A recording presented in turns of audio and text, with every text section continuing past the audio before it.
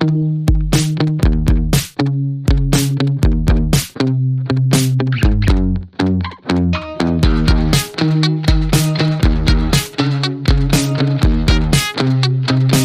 listening to The Andre Segovia Show.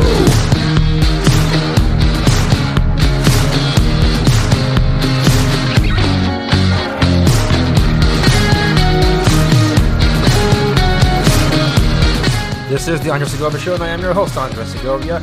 And in this episode, I want to address the elephant in everyone's room all across this country of ours.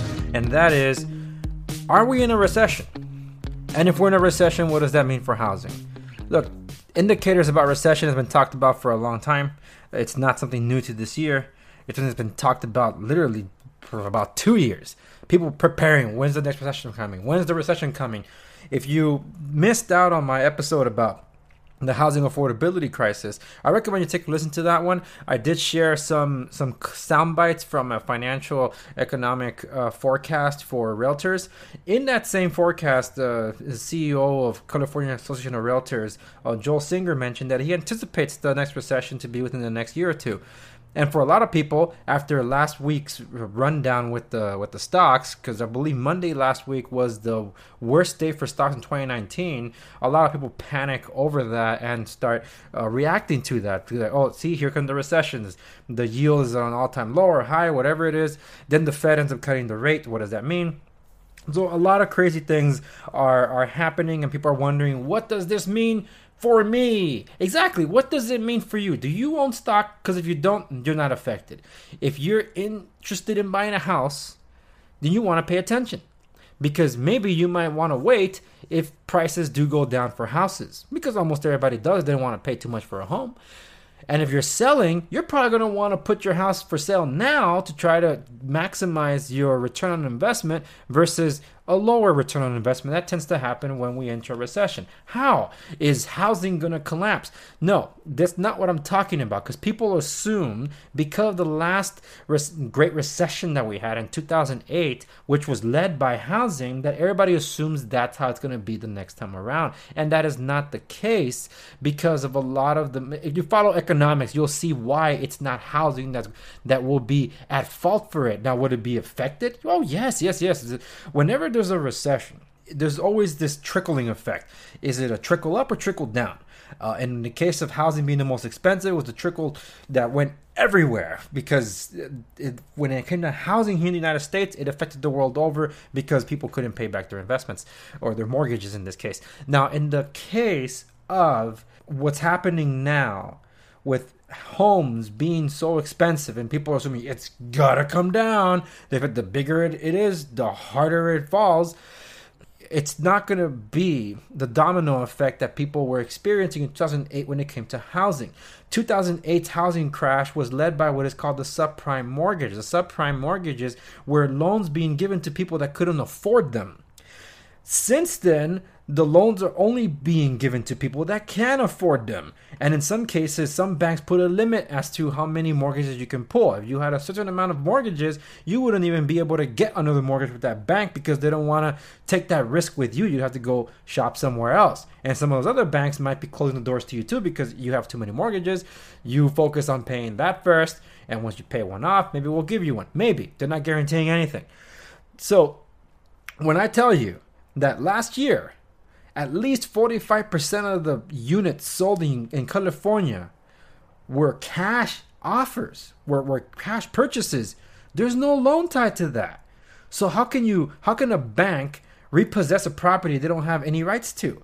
Because the people that bought them at cash. I mean, think about it. Almost every house for every 2 properties were cash purchased. So that's what I mean about when people get concerned about real estate. You got to look at the figures. And when people panic over the stock market, unless you are investing in stocks, unless you have a 401k that's being backed by stocks, that's where you should be paying attention to.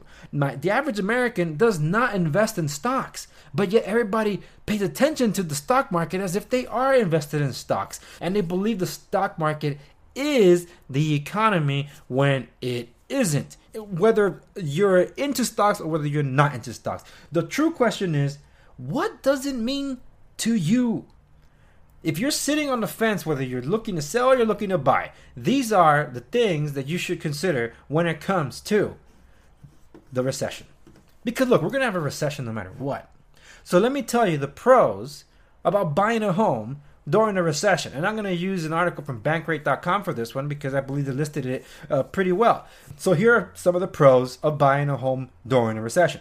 It's often a buyer's market. A down market is a buyer's market. Houses that hit the market during a recession might be from sellers who can no longer afford their mortgage and are in need of liquidity. This urgency to sell tips the market in the buyer's favor.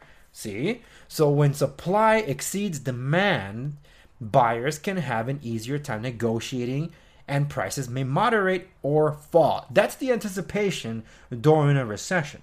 Okay, next reason, sellers may be more motivated. For people struggling financially, selling their homes might be the last option before facing foreclosure. Because of this, turnaround on a home purchase could even be quicker and potentially at a good price for the buyer. Most homeowners would rather trade their equity in their home to sell quickly than to go through foreclosure and ruin their credit for 7 years, says Sean Breyer, owner of Breyer Home Buyers in Atlanta. With this in mind, solving people's problems allows you to get houses for a reduced amount of money during a recession. Now, while that sounds good, here are the cons of trying to buy a house during a recession. You may have to wait a long time for appreciation on a home purchased during a recession. If you buy a short sale or a foreclosure, you may get a deal, but there are additional disadvantages. There's less room for negotiation. There's harder time for financing. When economic times are tough, it can be more difficult to obtain a mortgage. Yes, ding, ding, ding, ding, ding. I've been telling people this. So I'm going to wait for the market to go down, prices to drop so I can buy a home. Yeah, do you have the cash? Oh, you need a loan. Because when it goes down, lenders may have stricter requirements for approval, such as a higher credit score requirements or even larger down payments. So does that benefit you? And here's the big one. Interest rates go up. So you may be paying less for the house, but now you're paying more for the loan. Whereas in the other version, you would pay more for the house and less for the loan. Think about that. And then you'll be competing with the investors, the sharks that have been waiting for this moment, the ones that actually have the cash on hand versus you who do not. And they've been waiting to snipe those properties away. If you ever shopped on eBay, you know that don't get too excited about the bidding war at the beginning of the bid. Get ready for the most exciting 5 minutes left in the bidding ever, as that thing just blows up because the snipers come out and start sniping away at the bidding. And I've lost many bids because of that. But the thing is, that's what happens. And investors sometimes come along and just like put down that piles of money. And in some cases, they know the person that's selling, so that property may never even come to the market in the first place. So that's to think about. So who benefits the most while buying a home during a recession? So this guy McBride of the bankrate.com has been interviewing, says, notes that buying a home during a recession depends on how much risk you're willing to take. It takes nerves of steel to sign up for the largest financial commitment you ever had at a time when the economic outlook is bleak. Unemployment is rising, and fear and pessimism are rampant, says McBride. Those who work in industries that are most vulnerable to economic downturn should think twice before buying a home during a recession. Getting laid off and being unable to afford a monthly mortgage jeopardizes your financial future. The bottom line is, if you have patience, savings, and overall financial health to weather weak economic times, don't let the next recession or fear of one come between you and your housing needs. And that's exactly the tips that I always give my listeners and anyone that I interview with. This is what I tell them. If you have the financial strength to do so, there's no reason why you shouldn't. Because a lot of people say, well, there's recession signs everywhere. Why are you going to buy a house? See, that's when you don't know the economics or the principles, the 5 economic principles of owning a home.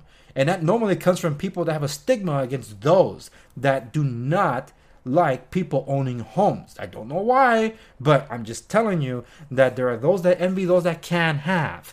So if you can have, by all means, be one of those haves. Don't be at the have-nots to judge everybody else for having things. So that's all I have to say about the recession. If you have any questions regarding this, by all means, reach me through any of the social media channels that you want. Facebook, Instagram, Twitter. Check me out on YouTube. All the links are available on my website, www.theandressegovia.com. If you're interested in getting into real estate, whether you're buying, selling, trading, hey, check out my stuff at www.segoviares.com. That's segoviares.com. I'm Andres, associate broker and Marco in real estate. Some people seem to forget about that, but remember that I also actually deal with people and transactions. So that's it for this episode. I'll see you on the next one.